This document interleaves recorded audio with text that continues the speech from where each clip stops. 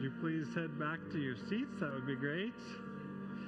It's great to see everyone here.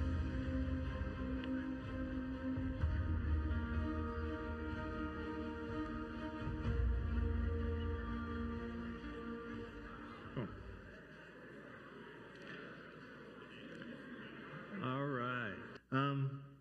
Well, last week we started a sermon series looking at what Jesus summarized in his greatest commandment in Mark chapter 12, what we call the 10 Commandments, which is actually literally later on in Exodus chapter 34, the Bible actually gives us a name for those 10 Commandments. That's literally, if you take the literal translation, it's the 10 words, and that's where I kind of get the title for this series, but the 10 Commandments is good too. And what our hope is for this series is to see if these commandments are still relevant for us today. I mean, they're 6,000 years old or so. How are they really worth following still? So what can God speak to us about in the commands even today? As we usually do, last week we're trying to understand the passage of Scripture. We took some time to look at the context of the 10 Commandments, what was actually happening behind the text that we see in the passage in Exodus chapter 20. And at the point that God is giving the Israelites these commands, if you remember from last week, these people knew God. And how did they know him? They knew him as the one who graciously saved them from slavery to Egypt. That's how they knew him, right? And that was actually enough for them to actually trust him with their very lives, that he was good and faithful. But actually, as we look at this situation, we actually get a broader view of what God is doing because we get to see their whole story, not just their short history in Egypt, but what has been happening all along the way. And we found that God was being gracious and loving to them, taking care of these Israelites for generations upon generations upon generations, right? Working to help them even before they acknowledged who he was and what he was doing. And before he even asked for help, he was already at work. We can see this amazingly gracious and faithful God helping through the times of Abraham and Isaac and Jacob and into Joseph's time period. And these were all their forefathers. There's this long track record of God being good and faithful to them, right? To the point, really, where they recognize, and we recognize as we look at these stories, that he is faithful. He is good, right? That's part of who he is. Have we found that to be true in our own lives? That God is faithful? And now in Exodus 20, this rescuing God wants to make a covenant with these people. It's actually more like a marriage ceremony. Both sides kind of making their promises to each other, that he would be their God and they would be his people. That's the context of the 10 Commandments. And he begins by telling them again who he is. Their God, their Redeemer, and someone that they've already know, right? And then he offers them this first commandment, the first expectation of the people who would have him be their God. We saw that in Exodus chapter 20, verse 3. God says, I'm the Lord your God. He's telling them who he is, who brought you up out of Egypt, out of the land of slavery. You shall have no other gods before me. So if we want this good and faithful and loving God to be our God, we have to, like the Israelites did, we have to choose to have God as our only God. That's the first commandment, right? Now, the Israelites for the last 400 years have lived in Egypt, and all they really know is the Egyptian religious system, right? And the Egyptian system of religion was very polytheistic. They believed in all sorts of different gods. And that's why this command is really relevant to these Israelites, right? God had to show them that there was a better way, show them that there was a new way, a new faith, a new trusting in God. But is this commandment relevant to us today? I mean, all we know is one God, right? We don't know any other gods. So why would we have to follow this command? We would automatically follow this command, right? Well, It really doesn't take much investigating into human history to realize that we, and I'm speaking generally to all of humanity over the last thousands of years, we have been and always will be a God-starved people. It is almost as if we humans were designed to always have this kind of God desire in our life, right? We have this hole that only the creator of the universe can fill. We've talked about that, right? I mean, we can't help but pursue some type of meaning and purpose in life. And we trip into God so easily and readily. I mean, if you read through Scripture, or you could read through secular history books, it all is the same story, right? They tell the same story. We just can't help but give our lives to something. And so I think this command actually is relevant to us. You shall not, or you shall have no other gods before me. God knows us, doesn't he? He knows us better than we know ourselves. and we have to be consistently, constantly choosing who our God is if we're ever going to land on the idea of having him be our God, right? It's almost like we're ADHD about our gods. We're traveling along through the life and we're following God, and all of a sudden we're just like, whoa, squirrel. Oh yeah, I was following him, right? I mean, we have those moments in life where we just struggle at times to really pay attention. And I think we love to make fun of the Israelites who seem to fail to follow God over and over and over and over again, right? Or if you think about other people in Scripture, like those silly Baal worshipers, who tried to take on the prophet Elijah, right? Remember them? Or even Jesus' disciples. They had times were a mess, weren't they? And especially those horrible, no good teachers of the law and the Pharisees who were always attacking Jesus, always misunderstanding what Jesus was trying to say. I mean, all these people, they're so silly, aren't they? Why can't they follow God? But how far off are we really from them, honestly? We can so easily take something that is even good and make it our God. Make it our purpose for life, right? What we make our life about. I mean, we just can grab a hold of just about anything, can't we? It reminds me of David Foster Wallace's commencement speech that he made in 2005 at a graduation ceremony for Kenyon College. And he made some keen observations. Let me just read a little bit of it to you. It says, in the day-to-day trenches of adult life, there's actually no such thing as atheism. There is no such thing as not worshiping. Everybody worships. The only choice we get is what to worship. And the compelling reason for maybe choosing some sort of God or spiritual type thing to worship, be it Jesus Christ or Allah, be it Yahweh or the Wiccan Mother Goddess or the Four Noble Truths or some inviolable set of ethical principles, is that pretty much anything else you worship will eat you alive. If you worship money and things, if they are what you really tap real meaning in order to find real meaning in life, then you will never have enough. Never feel you have enough. It's the truth. Worship your body and beauty and sexual allure, and you will always feel ugly. And when time and age start showing, you'll die a million deaths before they finally grieve you. On one level, we all know this stuff already. It's been codified as myths, proverbs, cliches, epigrams, parables, the skeleton of really every great story. The whole trick, though, is keeping the truth up front in daily consciousness.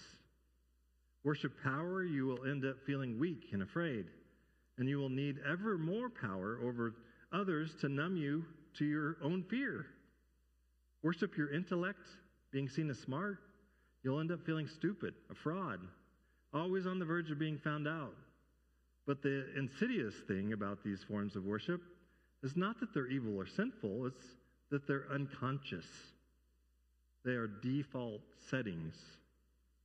They're the kind of worship you just gradually slip into, day after day, getting more and more selective about what you see, how you measure value, without ever being fully aware that that's what you're doing. Isn't that an interesting statement?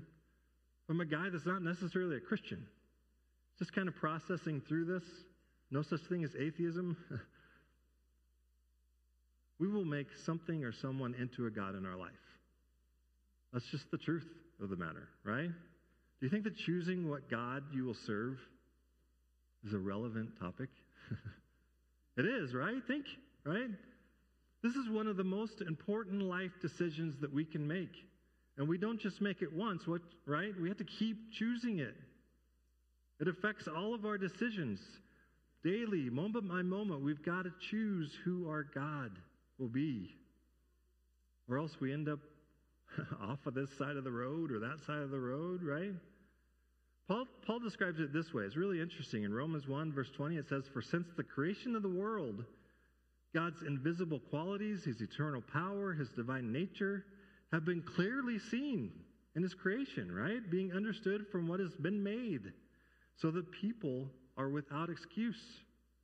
For although they knew God, they neither glorified him as God nor gave thanks to him, but their thinking became futile, and their foolish hearts, they were darkened. Although they claimed to be wise, they became fools and exchanged the glory of the immortal God for images made to look like a mortal human being, and birds and animals and reptiles. Therefore, God gave them over in the sinful desires of their hearts to sexual impurity for the degrading of their bodies with one another. They exchanged the truth about God for a lie and worshipped and served created things rather than the Creator, who is forever praised. Amen? I mean, doesn't that sound like it was written yesterday? It's really, really interesting. Back to Exodus 20, verse 3. "You shall have no other gods before me." Last week we talked about the fact that knowing how God is good and faithful is so important. We need that track record in our lives, right? That we can really trust him with our very lives. So we can be assured that any command given to us from him, whether it's the first one or the next 9, right? Any commands that he gives us is not something that he does out of spite towards us, or somehow that we're feeding his ego if we obey him, but it's because of his divine love and grace for us. He's given us these ways of life that are so much better than the ways that we're living. Why do we think this is possible? Because according to Exodus 20, we talked about it last week. When God asked them to do the command, he's already saved them from Egypt, right? He's already given them his grace. But for sure, they could trust that this command, the commandments to follow, were for their own benefit, coming from a loving and gracious God, right? It's as if God is saying, I don't want you to put any other gods before me. Let me be the first in your life. I've set you free, so please don't go and enslave yourselves again to something or someone else. I'm the only good God. Please get this in your head. You need to follow me. It's in your best interest to follow me. It is by the mercy and grace of God that we were commanded to allow God to be God in our lives. This is a big deal. In fact, this is such a major hurdle in our lives that God, when he goes on to the second commandment, he's just adding to this one, right? So we start into the second week of this series looking at the second commandment. It's really just a step in the progression. Look at Exodus 20, beginning with verse 4, and you'll notice it's a little bit longer. You shall not make for yourself an image in the form of anything in heaven above, or on the earth beneath, or in the waters below. You shall not bow down to them or worship them, for I, the Lord your God, am a jealous God, punishing the children for the sin of the parents to the 3rd and 4th generation of those who hate me, but showing love to 1,000 generations of those who love me and keep my commandments. You see the logical progression of the command so far? First, God says, have no other gods before me. Then, almost as a clarifying statement, right? You should not make an image of a god, right? Or in some translations, a graven image. And definitely don't bow down and worship it. What is this describing? It's describing idols, right? Now, again, looking at the context of this passage, the Israelites would have been very familiar with idols, carved out of wood, carved out of stone. But I think we have an idea what an idol looks like, even if we haven't seen one. It's in our imagination of what these wood creatures look like, right? Again, it seems like every ancient people had some kind of representation for their gods in a physical form, right? As if they needed a god with a face on it, something that they were able to place somewhere, and they knew where that God was, so they could go and talk to it, interact with it, most often control it. I mean, if you make some sacrifices to it, you can actually appease it, and it will serve you. I mean, that is what most of our human gods end up doing, right? Or at least we think they're doing. And oddly enough, probably the best example in the Bible of breaking this second commandment is shortly after this commandment is written in stone. I mean, that's kind of the odd part of the story for me. Before Moses even delivers, he's up on the mountain, he's receiving the 10 Commandments, and it's almost as if God is looking over Moses' shoulder, right? And he's looking down the mountain, and he says, yeah, it's that. That is what I don't want them doing, right? He could point to what they were doing. Skip ahead to Exodus 32, verse 1. It says, when the people saw that Moses was so long in coming down from the mountain, they gathered around Aaron. And this is the most incredible story, isn't it? And said, come, make us gods who will go before us. As for this fellow Moses who brought us up out of Egypt, we don't know what happened to him, right? First of all, who brought you up out of Egypt? It wasn't Moses, right? I mean, the error in idol worship, it's giving credit to things that God should be receiving credit for, and we're giving that credit to something else, right? That's what idol worship's about. We're giving power, actually, to these false gods. Oh, it was that did it, right? Instead of saying it was him that did it. Even a person can be an idol. Look at Moses. Verse 2, Aaron answered them, take off the gold earrings that your wives, your sons, and your daughters are wearing. Bring them to me. So all the people took off their earrings and brought them to Aaron. He took what they had handed him, made it into an idol cast in the shape of a calf, fashioning it with a tool. Then they said, these are your gods, Israel, who brought you up out of Egypt. I mean, what part of this is smart? I mean, who brought them up out of Egypt? A golden calf? Did you just lose your minds? Right?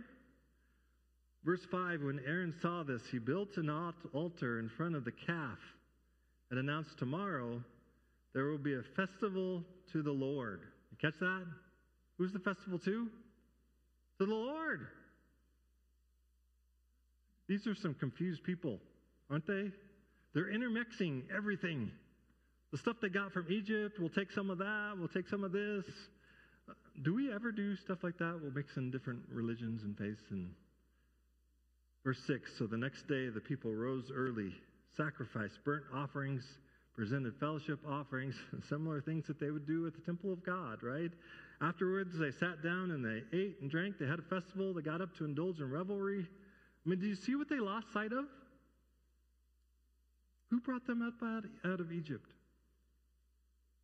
Who were they giving credit for that, right? And why did Israel create at Sinai a calf idol instead of an image of some other animal? Well, the truth is, the likely reason is that a calf or a bull was among the most important of the Egyptian animal images that they would use in the Egyptian gods, right? They're just simply reverting back to what they knew in the Egyptian days. And so some scholars actually believe the Israelites were just doing their normal best to create a physical representation of the gods that they thought that they were following, right? Even building an altar and having a festival, similar practices, burning some offerings, just the wrong God. Is that such a big deal? Hey, just the practices. We're doing it just a little bit off. And in turn, who are they giving the credit to? Not to the God, but to something else. Something that was created by them, right in front of them, right? I I mean, do we ever give credit for the good things that happen in our lives to things other than the God? Think about this. This is a tricky question. Do we ever struggle with what the Israelites were struggling with that day? Did God give them the benefit of the doubt even? I just kind of thinking through, God could be looking down there saying, that's so cute. They've built this nice gold calf. They think that's what I look like. Isn't that cute? And they're worshiping it now. They're a little confused, but it's just the thought that counts. Verse 7, it says, the Lord said to Moses, go down because your people, whom you brought out of Egypt, I mean, he's even mocking their message, right? That's so funny to me. Who you brought out of Egypt have become corrupt. They've been quick to turn away from what I commanded them and have made themselves an idol cast in the shape of a calf. They've bowed down to it, sacrificed to it, and have said, these are your gods, Israel, who brought you up out of Egypt. Who's telling this story? God is. That's the scary part, right? God actually knows what's going on. He knows exactly what is going on. This is bigger than being confused, isn't it? I mean, how important is it to acknowledge who is working in our lives? How easy is it to not? Actually, would be a better question. God knows exactly what's going on. I mean, do we not think this is relevant today? That we don't give credit where credit is due? Some of the dumbest things we give credit to. I'm so glad I wore my lucky socks today because I am having a great day. Isn't that a great thing to give praise to? How about karma? I must have done something to make the universe happy with me today. I'm having a great day. I mean, we throw credit into fortune cookies and good luck charms, getting up on the right side of the bed. Could that be a god? Baseball superstitions. I'm obviously a baseball fan. I mean, turning your baseball cap inside out and putting it on your head, that's what we need to finally win this game. This rally cap thing. I mean, it's great fun, but when we win, do we actually say, well, it's because of the rally cap? Praise the Lord. And what exactly is an idol? It's more than a piece of wood, isn't it? Well, Tim Keller actually called idols counterfeit gods. And he says that they're anything more important to you than God. Anything that absorbs your heart and imagination more than God. Anything you seek to give you what only God can give. A counterfeit God is anything so central and so essential to your life that should you lose it, your life would feel hardly worth living. Have any things like that in your lives? I mean, me personally, as I think through this, I mean, it's something so central and essential that if I lost it, I would feel lost. If that's the definition of idol, I'm in trouble. I mean, put in the obvious, Wendy, or maybe my cell phone, right? Where would I be without my cell phone? Practical things, modern plumbing, running water, being able to go to the bathroom inside, right? Practical stuff. I know that's weird, but isn't that important? You could definitely put money in there. If we lost all of our money, could we live? And how about my kids? Is God more important to me than them? And remember, why did the Israelites rush to build this idol? They were frightened because Moses, we don't know where he went, right? So they were impatient, and they were frightened in their impatience, right? Frightened impatience caused them to start trusting in other things instead of God, right? Does fear or impatience in God ever cause you to turn to other things other than God to solve your problems? Well, if God's not going to fix it, maybe I'll find a different way, right?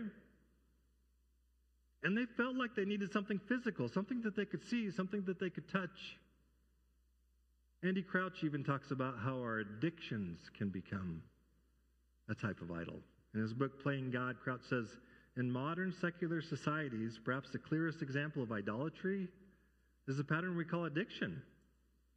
Addictions begin with essentially good, created stuff. Even the chemicals that become addictive drugs are actually part of God's good creation, often have beneficial uses in the right context.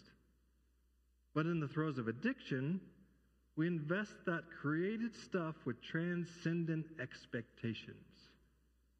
It begins to hold out the promise of becoming almost like a god. The most powerfully addictive substances, like crystal meth, are the ones that can deliver the most dramatic sensations of God-like freedom and confidence and abundance. In other words, power. A behavior like gambling promises to give us a sense of mastery over the random forces of nature, the ability to bring something out of nothing, to create wealth without having to work for it. Pornography promises intimacy without risk, without commitment, without limitations of our often awkward and vulnerable bodies. I mean, isn't that interesting to think about how our addictions and our trust in these whatever it is to get us through this or that help us to have power over whatever situation we're in, coping mechanisms to maybe even just avoid life altogether. But idols can also be just something super simple, like karma, doing something so the universe will be happy with you instead of to give glory to God. There's a lot of places to trip over here, isn't there? I mean, is this really relevant in our lives today? Idols? I mean, it's not like we have a popular show called American Idol or anything, right? What causes us to lean into these other things? Give life to these other things. We give them the power, right?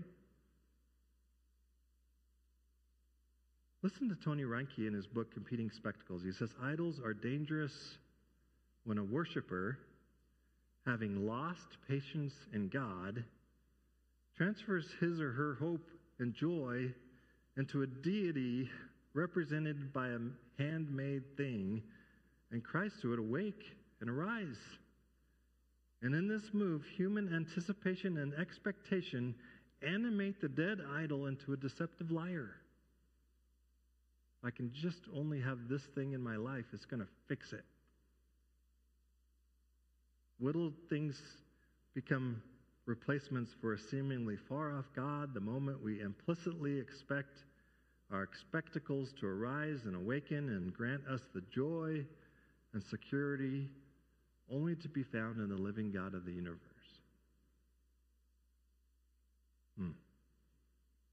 So an idol is something we create, something that we imagine might be able to help us, and it's something that we worship. It can be a person, it can be an object, it can be an intangible like a career or a relationship status. It's hard because we live in a society that's just obsessed with idols. They're everywhere, right?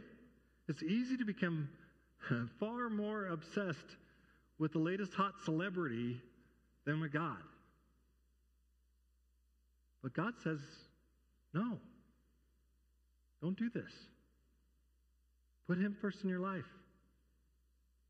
And you know when He tells us that, knowing that He's a good and faithful God, that He loves us, I don't think for a second that He's not telling us this for our own good.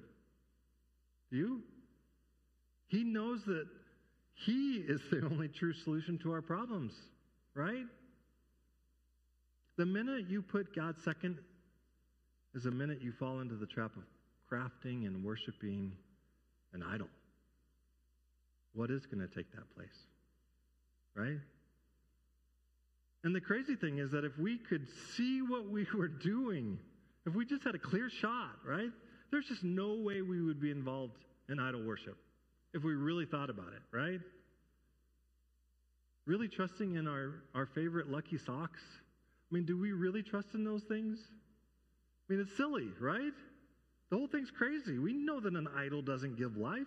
Only God can do that. And they're our own creation. They're dead. They're untrue. They're the work of our hands. We invent a God and then we worship it. While the true God, the living God, the creator God, is waiting and watching and wanting our devotion. Not for his ego, but because he knows what's best for us. He's the only good God.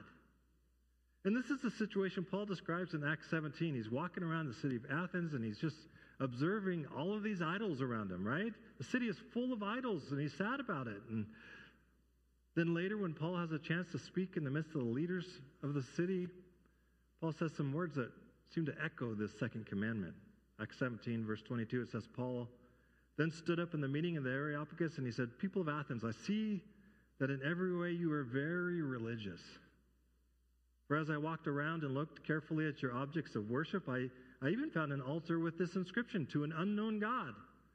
So you were ignorant of the very thing you worship.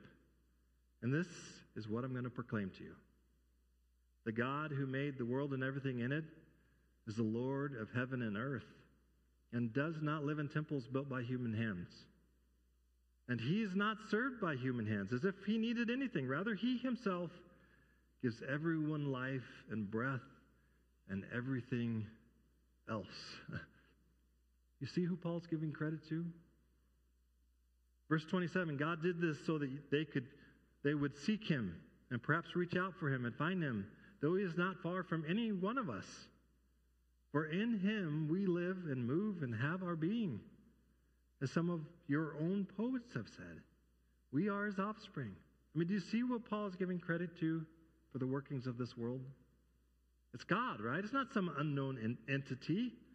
Not some part of our life that we have created and given power to. It's the God, the creator, right? Verse 29, Paul continues, "Therefore, since we are God's offspring, we should not think that the divine being is like gold or silver or stone, an image made by human design and skill. In the past, God overlooked such ignorance, but now he commands all people everywhere to repent, to turn back to him. For he has set a day when he will judge the world with justice by the man he has appointed." The man. He has given proof of this to everyone by raising this man from the dead. You know who this man is? What Paul is saying here is that God is known. And we have an assurance of that through the resurrection of Jesus Christ from the dead. We do not have to chase after idols. We follow the true God. We don't have to invent idols. We don't have to worship counterfeit gods, do we? The one true God who is alive has revealed himself to us in Christ. And focusing on Jesus is the antidote to idolatry. Now, it would be easy to throw stones of judgment on the Israelites, right?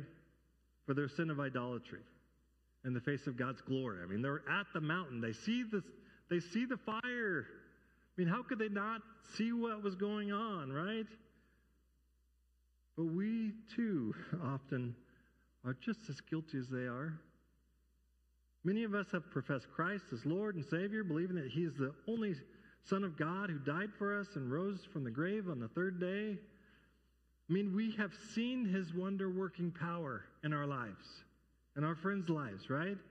And he has pulled us out of more catastrophes and problems that we can even remember. What have we done in the face of this glory and grace? We just simply forget. We don't remember. We've forgotten him, just like the people in the passage in Exodus. We forget. At least until the next time we need to call unto him for help, right? So this morning, people of God, do you see your need for this command in your lives? All we have to do is remember. Just a little thing, right? Remember. We already know him. In fact, we have an access to God the Father that these people at that mountain had no idea was possible through Christ, right? At the time of the Ten Commandments, they had no idea that we, every one of us, could go up that mountain to be in the very presence of God. And for those who have never had that kind of relationship with God, I would just love to meet with you. Love to pray with you. He's only a conversation away. He wants to be a part of your life. But don't miss this last part of the second command. This command actually comes with a threat and a promise. Look at Exodus 20, verse 5 again.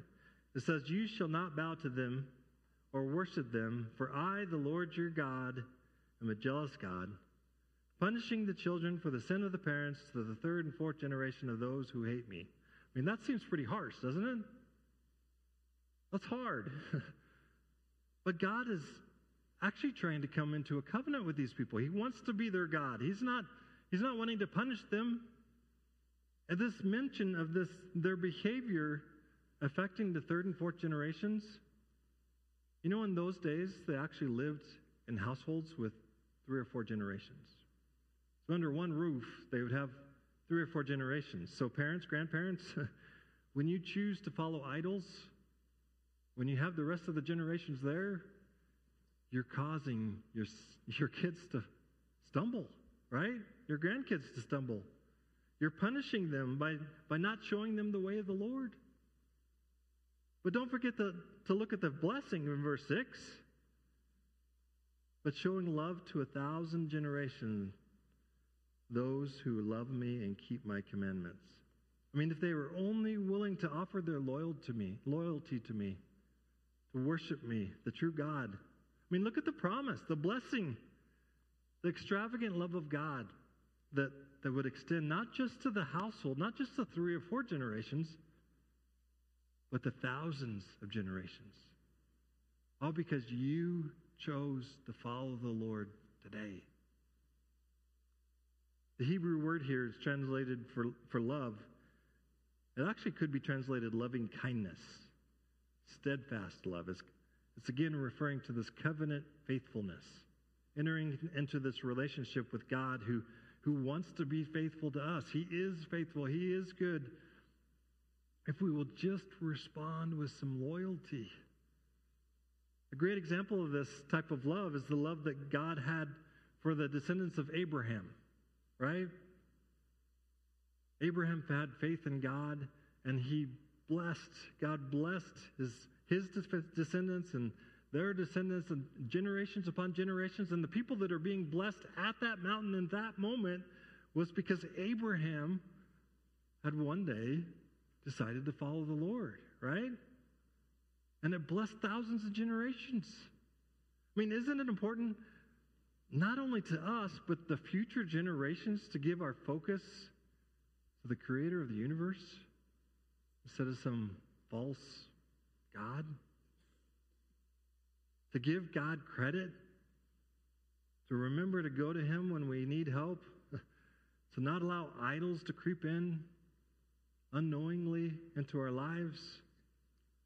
I mean, God is so good. He's so faithful. He's so trustworthy. He's so loving. And he desires to bless us.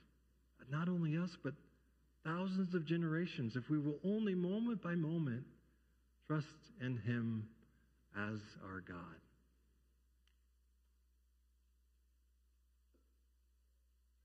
Amen? Will you pray with me? Lord God, I just thank you that you are good, that you love us, that you care about us, that you're interested in our well-being. Lord, we so easily get tripped up along the way. And you know that about us. Lord, would you just help us? Because we do desire to follow you. We know that it's dumb to follow these man-made idols. Would you help us, Lord, to remember you, to put you first in our life, to make you the most important part of our lives, to be our God. And Lord God, we know that that is in our best interest. We trust you with our very lives. So Lord, would you just, again, lead us, guide us, give us guidance and wisdom, give us strength through your Spirit to follow you. Lord, we will give you all the praise. Help us to remember you and give you credit for all the great things that you do. In Jesus' name, amen. Would you stand with me as we close our service this morning?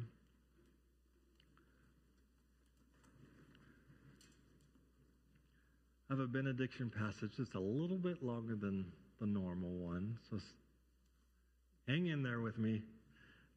But I think you'll understand why I picked this one. Isaiah chapter 44, beginning with verse 6, says, "This is what the Lord says, Israel's King and Redeemer, the Lord Almighty." You see who he is?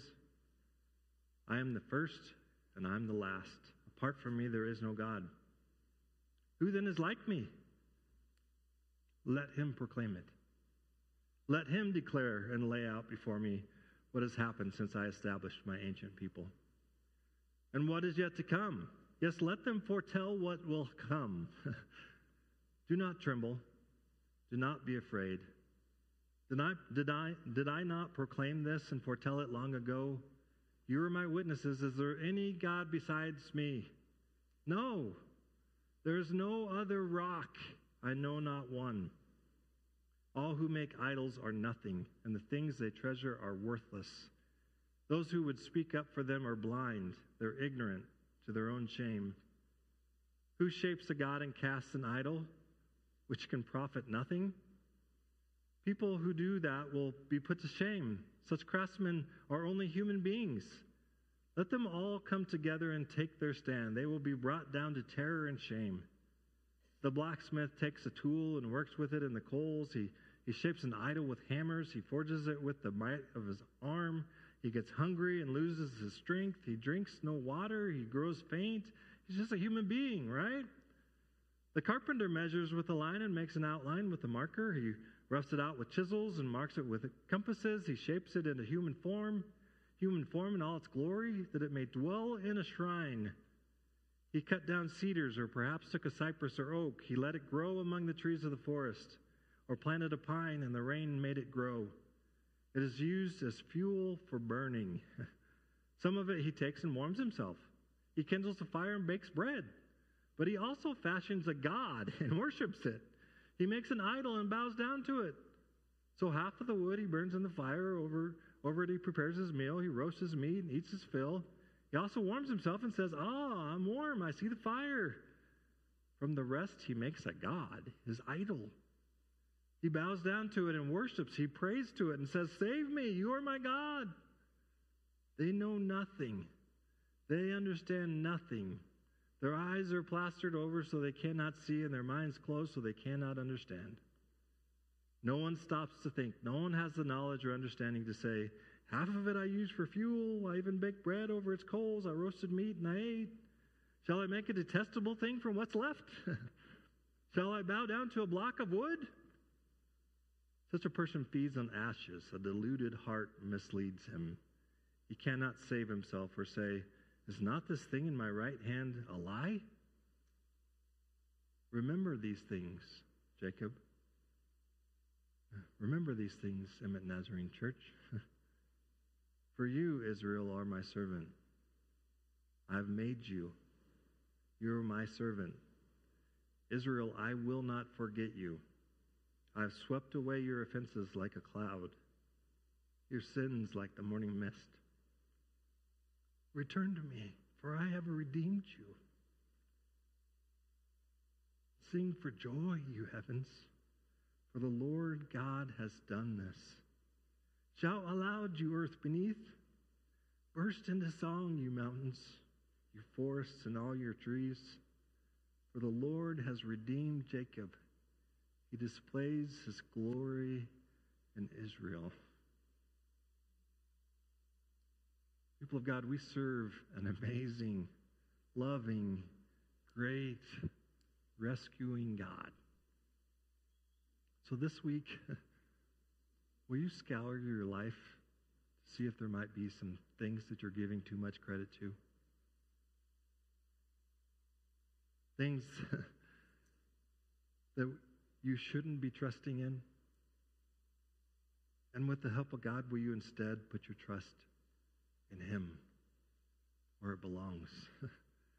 Giving thanks to God for all the great things that He's done. Will you take a few moments this week to think about all the great things that He has done and give Him credit? For He is the great God. Amen? And don't be afraid to do this together as a family. How important is that? To together remember all the great things God has done and give Him praise. Give Him thanks. Teaching the next generations to do the same. Amen? May God work in your hearts as you trust in Him. You are sent.